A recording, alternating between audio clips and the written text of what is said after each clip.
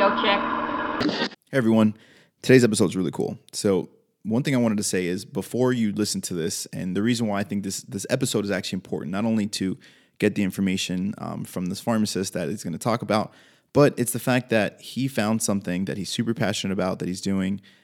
He was able to mix it with pharmacy, but just wanted to really harp on the importance of as you're grinding, as you're working hard and working towards becoming a great pharmacist, a great professional, specializing, whatever the case may be, make sure to see if you could find something that you're super passionate about.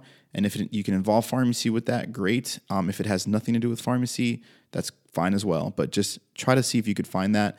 And this gentleman, David Perry, found that in writing fiction books about pharmacy. So hope you enjoy.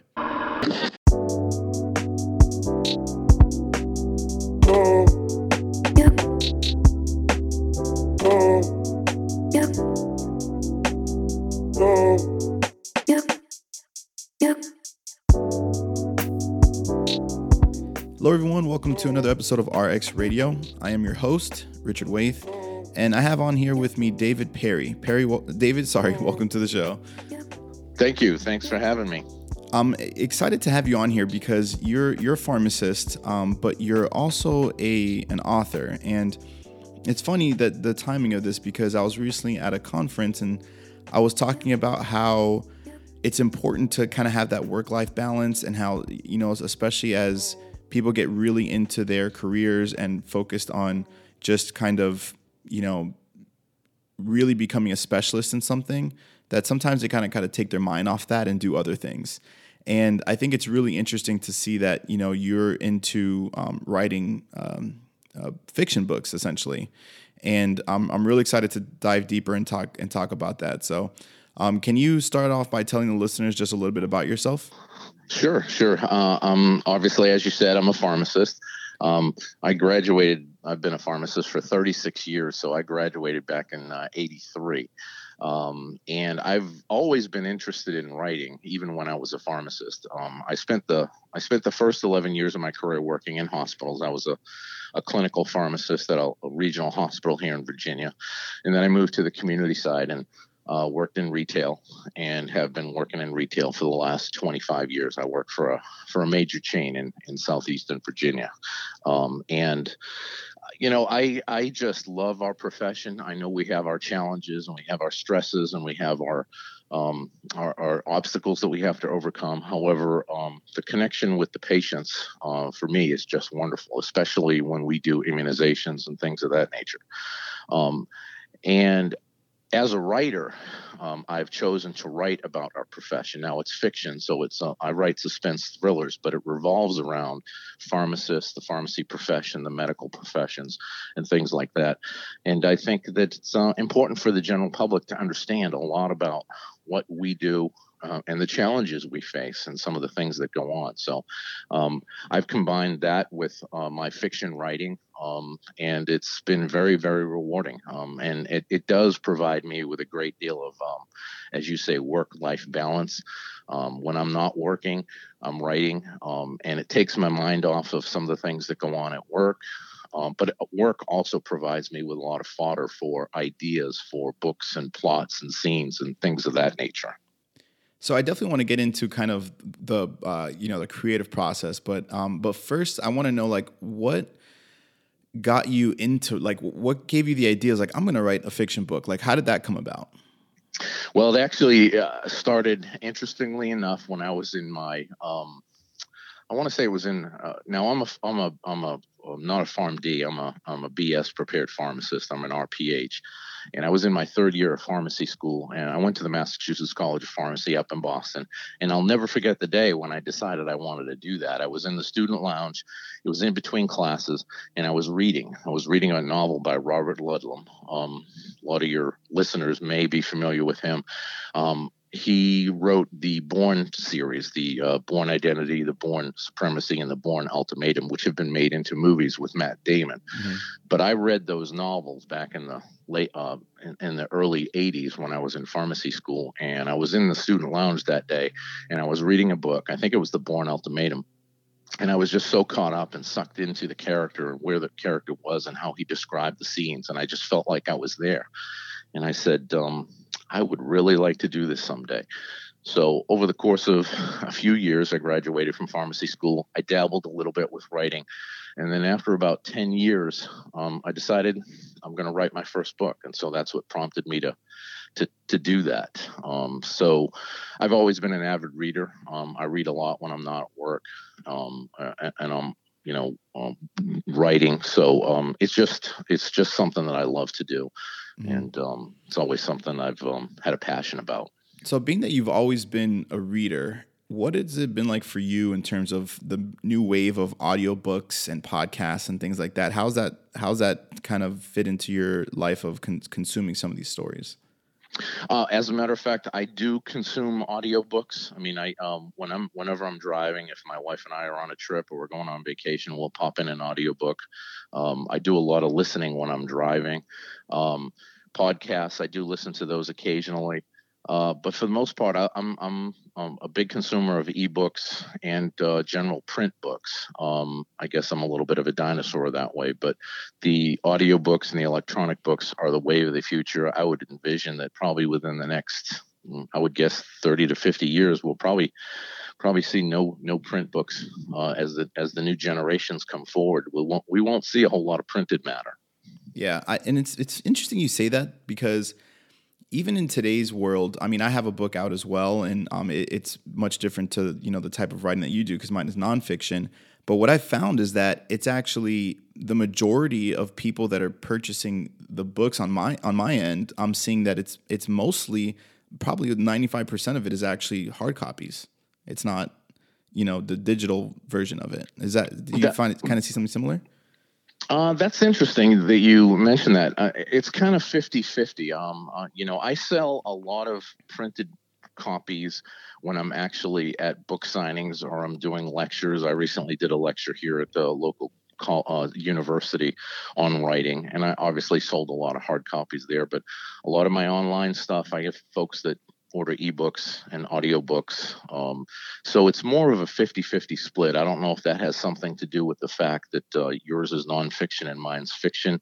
I think in fiction, I think a lot of folks generally, I think, gravitate towards the ebooks and the audiobooks, especially because you can bring your phone or your iPad with you, and you can have thousands of books on your device, and you don't have to carry them with you. When you carry a hardcover book, it's obviously very cumbersome to do that.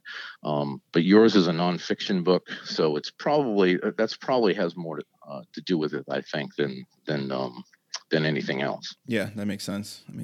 So, give us a quick synopsis. Like, what are these stories about? What are the listeners expecting if they're deciding to see if they can jump into one of your stories? Sure, absolutely. As I said, my stories revolve around pharmacists and pharmacy. So I've written about what I know and what I'm comfortable with, and I guess you could say I've spent 35 years researching these books. I want the readers to be able to understand that we, as a lot of folks have this impression of retail pharmacists as folks who stand behind a counter and they count pills and put them into a bottle and slap a label on them and then they dispense them to the patient. And as you and I both know, that our profession is a lot more complicated than that, and we do a lot more things than just count pills, especially on the retail side.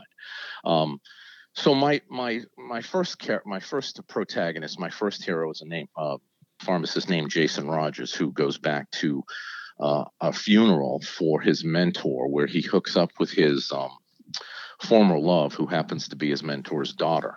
And they have a conversation. And in that conversation, Jason figures out that he has some suspicions about how his mentor died. And so they delve into why that is.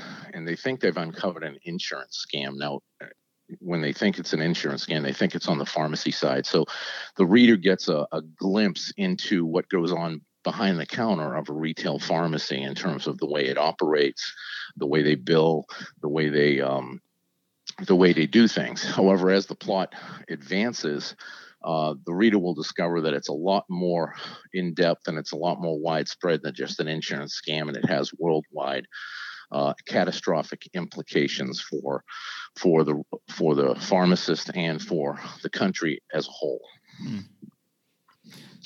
That is interesting. It is. I think so. I'm like It was on an fun edge right writing it. now here, actually listening to that. It was a lot of fun to write it, and there are some interesting plot twists. And then I have a second book in that series. The first book was titled The Cyclops Conspiracy, that involves Jason Rogers. And I recently released about a year ago the sequel to that called Cyclops Revenge. Currently working on a third book in that series, which will be out hopefully next year. And they're all going to be titled something with Cyclops in the title. So the next book will be The Cyclops Reprisal. And the fourth book in that series, which should be the final one, will be called The Cyclops Holocaust. And then I have another book out called Second Chance, which brought me back into the hospital side of things. It's about a pharmacist named Alex Benedict, who is a clinical pharmacist in a regional hospital here in Virginia, who discovers that patients are dying, and he investigates and finds out that they're being experimented on illegally. Wow. And I can't give a whole lot more in terms of what happens without giving away too much. However, it turns into a very sinister plot, and he's right in the middle of it, and he's got to try to fix it and figure out how to stop it. Yeah. That also will be a trilogy. Once I finish the Cyclops series, I'm going to move back to that one. That's awesome. That sounds like very intriguing stuff, and I'm wondering if maybe some pharmacies will kind of gather and do like some form of a book club or something, and like maybe start talking about this more. I think that's. I would love to. I would love to be able to be a part of that. I think, as I said, our profession is. I call us, even though we are, as pharmacists, we are everywhere in the community. People know us because they come into our pharmacies and they see us every day. But I call the pharmacists your unsung heroes of healthcare. I mean, everybody thinks about doctors and nurses and hospitals, but we see the patients, especially on the retail side. We see patients at least once or twice a month, maybe more. So we're a lot more familiar with what their issues are, what their challenges are, and I honestly think that we don't get enough credit for what we do, even though we are so ubiquitous in society, and that's why I call us the unsung heroes of healthcare. Yeah, we can, and I'm sure we can all agree to that. It's just this is a great way of potentially getting that word out. So that's really interesting. Now, what's the creative process like for you? How long does it take to write one of these things? Kind of give us maybe a stepwise approach, or just how you approach these things, and what's that process like? Sure. For the first three books that I've written, as I said, The Cyclops Conspiracy, The Cyclops Revenge, and Second Chance, I basically started off with a character. So I started with my hero, either Jason Rogers or Alex Benedict. And basically what I did is, over the course of, say, 3 to 5 months, I would flesh out what I wanted the character to be, who I wanted them to be, what their strengths were, what their weaknesses are. And after I did that, and I develop a whole dossier on each character. Then I'll start thinking about a plot. Now, as I develop the characters, I do have an idea for what my plot line is going to be, but it's not completely fleshed out. I want my stories to be character driven. I want the reader to empathize with the character and say, you know what, I can empathize with the way this character thinks and what they're going through.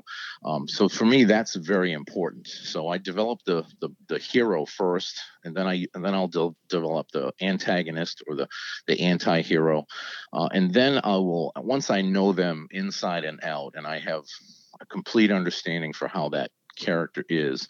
And again, this is fiction, so I have to kind of make some of this up, but it's based in reality. Once I have that feel for those characters, then I will sit down and start thinking about a plot. And it's interesting because this is a common theme with fiction writers: is, do you develop characters first, or you develop a plot first? I like to develop the characters first, and then you sit down and you try to outline a plot. And it happened with all three books. I developed a plot, you come up with an outline and say, okay, this is going to happen, and then this is going to happen next. And before you know it, after you're about 20 or 25 pages into your first draft, you're totally off the outline, because the characters are telling you where you need to go, and your characters are telling you what needs to happen. So it becomes after that, it becomes more of a seat of the pants type of process, where you're kind of taking taken where the character leads you. And sometimes it takes you in places you totally didn't expect. And that's what happened with my first book, The Cyclops Conspiracy. The climax ends up in a place where I had no idea it was going to end up, but I think it worked, and I've gotten a lot of positive feedback on it. Yeah, one thing I was curious about is, I'm just kind of imagining, someone kind of on a computer writing, and all of a sudden, like, they just get like an aha moment and then plot change. And even to them, it's like a surprise that the idea even came, and, you get excited because it could potentially, be a serious addition to the story. So does that kind of thing happen often, or is it rare, or?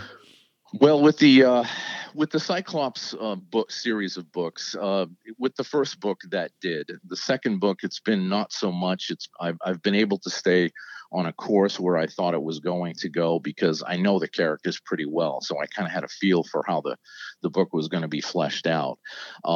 With Second Chance, since that was the first book in a series, it did go in some directions that I totally didn't expect it to go into. As a matter of fact, when I was writing Second Chance, I wrote about 250 pages of my first draft, and I got to a point in the plot where I said, this is not working. So I actually had to ditch of 100 pages and go back to where I was and kind of rethink certain things.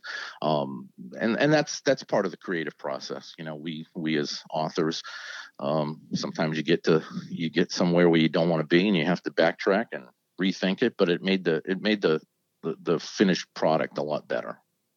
It's interesting that you talk about having to go back. It's, when I was writing the nonfiction book, it's all the information essentially I already had. I didn't really have to make it up. It's more so just being able to communicate it effectively and organize the book in a format that kind of makes sense. But for you, it's like these things are just kind of coming out of nowhere. When I say nowhere, obviously we have our experiences in the pharmacy, but it's all stuff that you're crafting yourself. It's not something that was kind of already there. That's essentially factual, but you make a very good point, and I've spoken to other nonfiction folks that have written nonfiction books, and it's a common theme.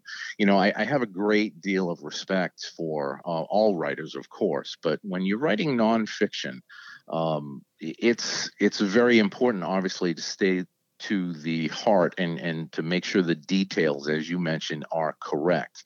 And how you present those details in a creative fashion is very, very challenging. So in some ways, I think the nonfiction writer has it a lot harder than a fiction writer, because my goal as a fiction author is to keep the reader entertained because I want them to keep turning pages in the story. However, if I feel something's not exciting enough, I can go back and change how something happens, or I can change how a hero will react, so that I have that ability to be flexible. Whereas with the nonfiction, you guys have to stay true to the facts. You don't obviously want to be making stuff up. You want it to be truly factual. And to me, I think that's a lot harder to do. I really do. Even though you have the facts, it's very, very challenging to present those facts in an entertaining way. So, I give you guys a lot of credit. That's hard to do. Yeah. Well, one thing that I would say is harder or potentially harder in terms of fiction is that when you're writing a nonfiction book, it's almost impossible to get writer's block. Everything that you need to write down is basically already there. You just need to kind of get it on pen and paper. You just got to put the pen and paper essentially. But it seems True. like, and maybe you can maybe clear this up or reaffirm that there's a high potential for writer's block if you're writing something that's fiction. True, that's true, and I have run into that, several times during my writing process. And what it boils down to for me is when I develop a little bit of a writer's block, and I'm not sure, sometimes I'll sit in front of the computer and nothing's coming. There's a common denominator for me that seems to be that if I do a little bit more research, no matter how much I've researched my particular topic or that particular scene or where I want it to take place. If I do a little bit more research, sometimes that just kind of releases the dam, so to speak, and everything starts flowing again. I had writer's block when I was writing the Cyclops Conspiracy when I was about halfway through it, and I was writing a particular scene. and nothing was coming. So what I did was because I write about local places. I'm here in southeastern Virginia. I'm in the Newport News, Virginia Beach area. So what I did was I drove to where that particular scene was going to take place with no intent. I wasn't looking for anything. I just went to the scene so that I could picture how things were going to happen, and suddenly I could start writing again. And it was just as simple as that. So I don't know that curing all writer's block is as simple as doing that, but for me it helped. Yeah. And I've had a couple of other instances when I was writing where if I just went back to maybe research a particular topic, or I went to a particular area, it seems to unlock the key, so to speak. That makes sense. That makes a lot of sense. So what's the publishing journey like? How is it that you are, getting these books printed and, getting the word out there about, or at least allowing the consumers to buy an audiobook and things like that? Are you doing the audiobook? Are you, is it an actor? How does that work for you? Sure. Let me give you a little history about my publishing journey. I decided, I think it was back in 2006 when I actually decided I was finally going to sit down and write a novel. As I said, I dabbled for it for years, but I said, okay, it's time. I'm going to do it. And I did. And I spent about 4.5 years writing The Cyclops Conspiracy. And when I was done, I had a manuscript that was about 1,000 pages long. And my wife has a friend in Florida who was actually a published author. And so Anne was going to send it to her to read. And this lady's first question was, how long is the book? And Anne told her, and she said, no, don't even bother sending it. I'm not going to read it. It's way too long. You have to have it professionally edited and get it. You need to cut down the number of pages. So the next thing I did was I hired an editor who worked with me for over the course of 6 or 7 months through a couple of different drafts. And he had a lot of excellent suggestions on how to pare down my story, how to structure my scenes and my chapters, where to begin them, where to end them. And I will tell you, this gentleman was brutal. He was brutal. He would take my manuscript and he would read it. And after about 2 months, he sent it back to me. And and this is not a lie, I was almost in tears when I was reading his comments. I thought, oh my God, my journey is over before it's began. I'll never be a writer. But I incorporated about 90 to 95% of his suggestions, and it made my story a lot stronger, a lot faster, a lot easier to read. And so then after that was done, it was time to go out and sell the book, try to sell it to an agent or a publisher. So just as every writer in the world does, I have my stack of rejection letters or a stack of printed rejection emails. And we took a while. I have about 150 of them. So at that point, I finally hooked up with a publisher out of Austin, Texas, and called Synergy Books. And they had my manuscript, and we were working on it. And we were about 3 months from going to print. They had my manuscript, my artwork, my interior design work, and I stopped hearing from them. So I immediately got concerned. After about 3 weeks, I wasn't hearing from them anymore. So I called up someone who happened to be at a neighboring business, because we were doing this all through email. And this was a reputable company. They were actually had published a book by Jack Ford, who was an NBC correspondent. So they were at the time they were doing that. It was a very reputable company. Well, after 3 weeks, I hadn't heard from them. So I went over to I called this company next to them and said, hey, can you go over and see what's going on with these guys at Synergy Books? Because I haven't heard from them in 3 weeks. He called me back about an hour later and said, you know what? There's a sign on the door. Those guys went out of business. And I immediately went into panic, because they had all my material. They had the book, they had the artwork, and I thought I had lost it all. Well, it just turns out, like a lot of publishers, they were having some financial problems and they went out of business. I got all my materials back through the bankruptcy court. And at that point, I had a decision to make. Do I want to go through that route again? And self-publishing was starting to be on the upswing. So I decided that I was going to self-publish it. I created my own publishing company called Pettigrew Enterprises. And I contacted a company that does distribution and warehouse and printing services in Ohio. and they printed my book. And when I went to them, I told them, I said, look, a lot of folks that do self-publishing will do ebooks and they'll do print-on-demand type paperbacks. I told them I wanted hardcovers, I wanted a dust jacket, I wanted it to be embossed. Basically, I told them I want it to look like it belongs in Barnes & Noble, right next to the John Grishams and the David Baldaccis, and they did an excellent job. They printed off these wonderful hardcover editions. We followed it up with paperbacks, ebooks, audiobooks, and the like. And so that was basically my journey. It went through a couple of obstacles and had a couple of hiccups, but we got there. And it's something I would do all over again. If I was told I was going to go through all these obstacles, I would do it again in a heartbeat. It's been incredibly rewarding. Yeah, I think it used to be the standard and the only way essentially to get a book out had to have been, going through a publisher, but just the way that, modern technology has really kind of taken over that space and just made it so easy to become a self-publisher. It just makes sense. And, you get to control all the economics, you get to control all the decision-making about everything. So it really does make sense in a lot of ways. And that's true. And one of the things I've learned in the process is if you do go with the traditional publishing route and they do a print run on your book, and you do give up the rights as the author when you go to a traditional publisher. So you might give up the rights for, say, 5 years. If they do an initial print run and they're not happy with the sales, they may not decide to do a second print run. And if that's the case, then you're kind of stuck because they own the rights. The rights do eventually return back to the author at some point, usually in most standard contracts. However, as a self-published author with my own publishing company, I as you said, I am in complete control over what happens with my work, whether I just decide to do another print run, if I want to do audiobook, if I want to do an ebook, if I want to distribute overseas.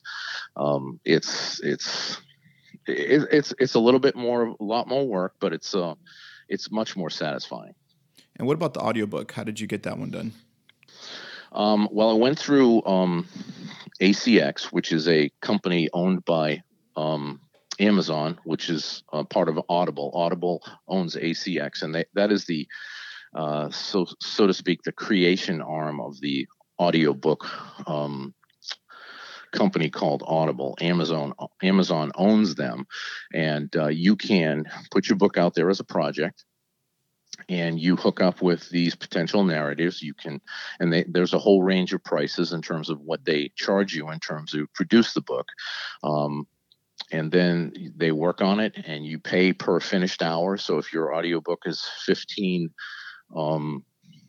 hours long and the narrator charges you $100 an hour per finished hour, then it'll cost you about $1,500 to produce the audiobook. And then you can put it on their platform. Now you can definitely go with narrators who maybe have a more distinctive voice, or it's a famous personality. That will obviously cost you more, but it's really not that difficult. And now there's other audio production companies out there that will produce your audiobooks for you, and I think it pretty much works the same way. It's definitely in today's world. And Audible does a great job of promoting their services. So it's definitely an avenue every author should consider. Yeah. I'm still slacking on mine. I gotta do my audiobook. But I was gonna do it myself. Like, I think I might have my own voice be like the recording of it. So I got all the studio stuff here set up. So yeah. As someone who does a podcast, I'm sure you do. I'll be honest with you. As a writer, I don't have the patience to sit down and record my own audiobook. I don't like the sound of my own voice, and I don't have the patience to do it. So I let the professionals handle it. Yeah, that makes sense. So I know you had spoken about a book. You mentioned the title earlier that is coming out soon, but is there anything that you might be, that's in the back of your mind that, who knows, might not even see the light of day that you're thinking about that could come out maybe in the next, after your current projects are completed, and anything that you're working on that's coming out? Well, I have I have several ideas that are always floating around in the back of my mind, and they are all related to the profession of pharmacy. There's lots of different angles that that I could pursue as an author, and even if it's on the fiction side. We've heard of all the issues that we've had with the supply chain management, a lot of drug shortages, and why that occurs. There's a lot of drug companies out there that are, having drugs manufactured overseas. There are a lot of overseas manufacturers that sell their drugs in the United States. And there's, as we all know, sometimes there's not enough oversight. The FDA doesn't have the ability to get to these overseas manufacturers. And I think, a lot of the problems we've had with the valsartans and the losartans are supply chain. The amount of product that they're getting, or the type of product that they're getting, could be contaminated because of there are supply chain issues. And I think there's some great fiction that could be written about that. Immunizations. So I don't have anything completely fleshed out yet, but I do have a lot of ideas in the pipeline. Yeah. I don't know if this one's in your pipeline, but I think it would be a really interesting read. Would be, pharmacy in 50 years, and like how automation might be able to come into play, and maybe going through that transition to where things are getting extremely automated. I don't know. I'm wondering if that'd be cool. Yeah, that would be a very interesting, especially as it relates. I could see the juxtaposition, so to speak, of a traditional pharmacy role versus being challenged by the automation. There's a lot, as good fiction is brought on by having conflict, by having, two forces that oppose each other, whether it's two people or, a person and an institution. That you've hit the nail on the head. Yeah, could be some great fiction, because you're talking about the traditional pharmacist role versus the advent of automation, which we all know is coming. And who knows what the profession of pharmacy is going to look like in 50 years. Yeah. Well, if you do write that book, I hope my name's in the acknowledgments. So I will definitely have you on that list, and you and I will sit down and have a conversation and talk about it. Absolutely. Awesome, Absolutely. Awesome. All right. So last main question. So if you had to take someone out to dinner that is alive and it has to be famous and potentially have a Wikipedia page, who would that person be and why? Oh man, that's a very interesting question. I wasn't prepared for it, so give me just a second while I roll through my mental Rolodex of potential persons. And this is not a political statement. I'm not supporting or denigrating this particular person, but one person I would definitely like to take to dinner and ask a bunch of questions of would be Donald Trump.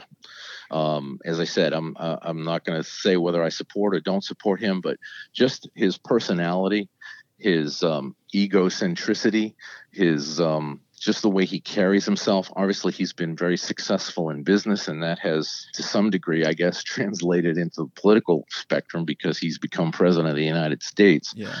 I would love to sit down with him and have a conversation and try to figure out what makes him tick. That would be one that would be very very interesting. Another person that is still alive that I think I grew up in New England. I moved to Virginia after I graduated from pharmacy school. So I'm a big New England sports fan. And there's two people in New England who are big sports folks, famous in New England and throughout the country. And obviously one of them is Tom Brady, the quarterback for the Patriots. He, obviously is number one in his field. He's the best. I think he's the best quarterback that's ever lived. And I don't just say that because I'm a New England Patriots fan. I just think the way his accomplishments. Yeah, that's just facts. it's just facts. Yeah. But he seems to carry himself with a great deal of dignity. He always seems to do the right thing.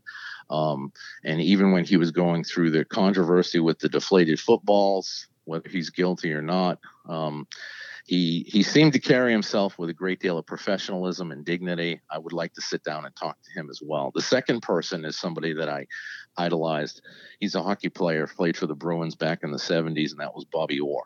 One of the best defensemen that lives, I think, and revolutionized the way defensemen play hockey, because he was the first offensive defenseman to ever play in the National Hockey League, and he revolutionized the game. And when I was 9 years old and the Bruins won the Stanley Cup, it was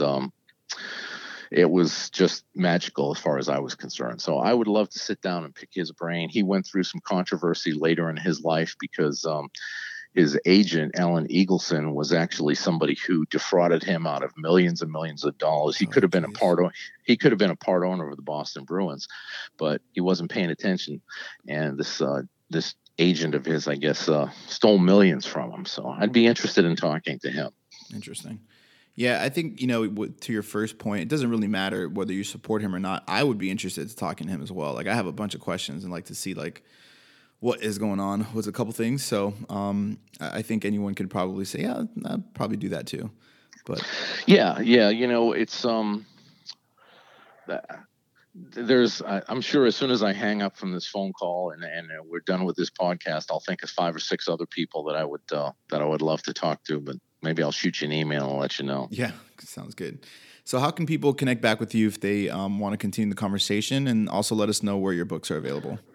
Absolutely. The first place they want to check out is my website. It's davidperrybooks.com. That has all the information. If they want to reach out to me via email, there's a contact tab on the website. They can shoot me an email and I'll be happy to contact them if they have questions. My books are available in hardcover. They're available in paperback. They're available in ebooks. They're available in audiobooks, and they're available on all major online retailers, Amazon, Barnes and Noble, Books A Million, anywhere books are sold, you can get my books. They can also purchase, if they want signed copies, they can purchase it through my website. They can just go to the shopping tab, tell me what they want as an inscription, and I can get that sent out to them.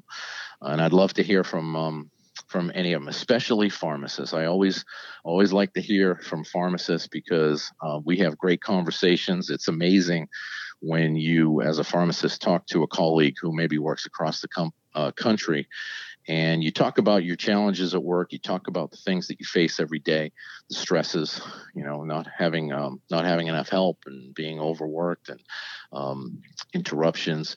And it seems that no matter who you talk to, we all have the same things in common, and we all are, have the same goals. We want to take care of the patients.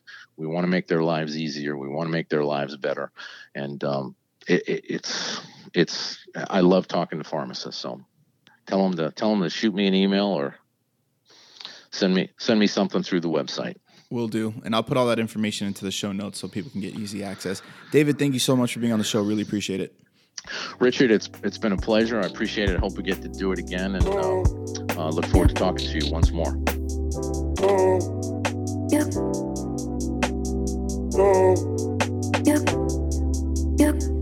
Okay, how interesting was that? I mean, not only is he writing these fiction stories to, maybe give some entertainment to pharmacists, but even just the general public might be able to get a glimpse into like what it is that is going on behind the counter in pharmacy and in healthcare in general. But I really hope you enjoyed that episode. I sure did.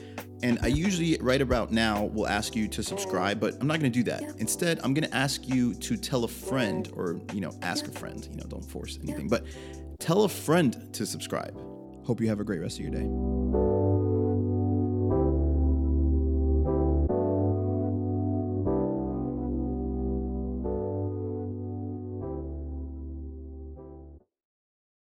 Pharmacy.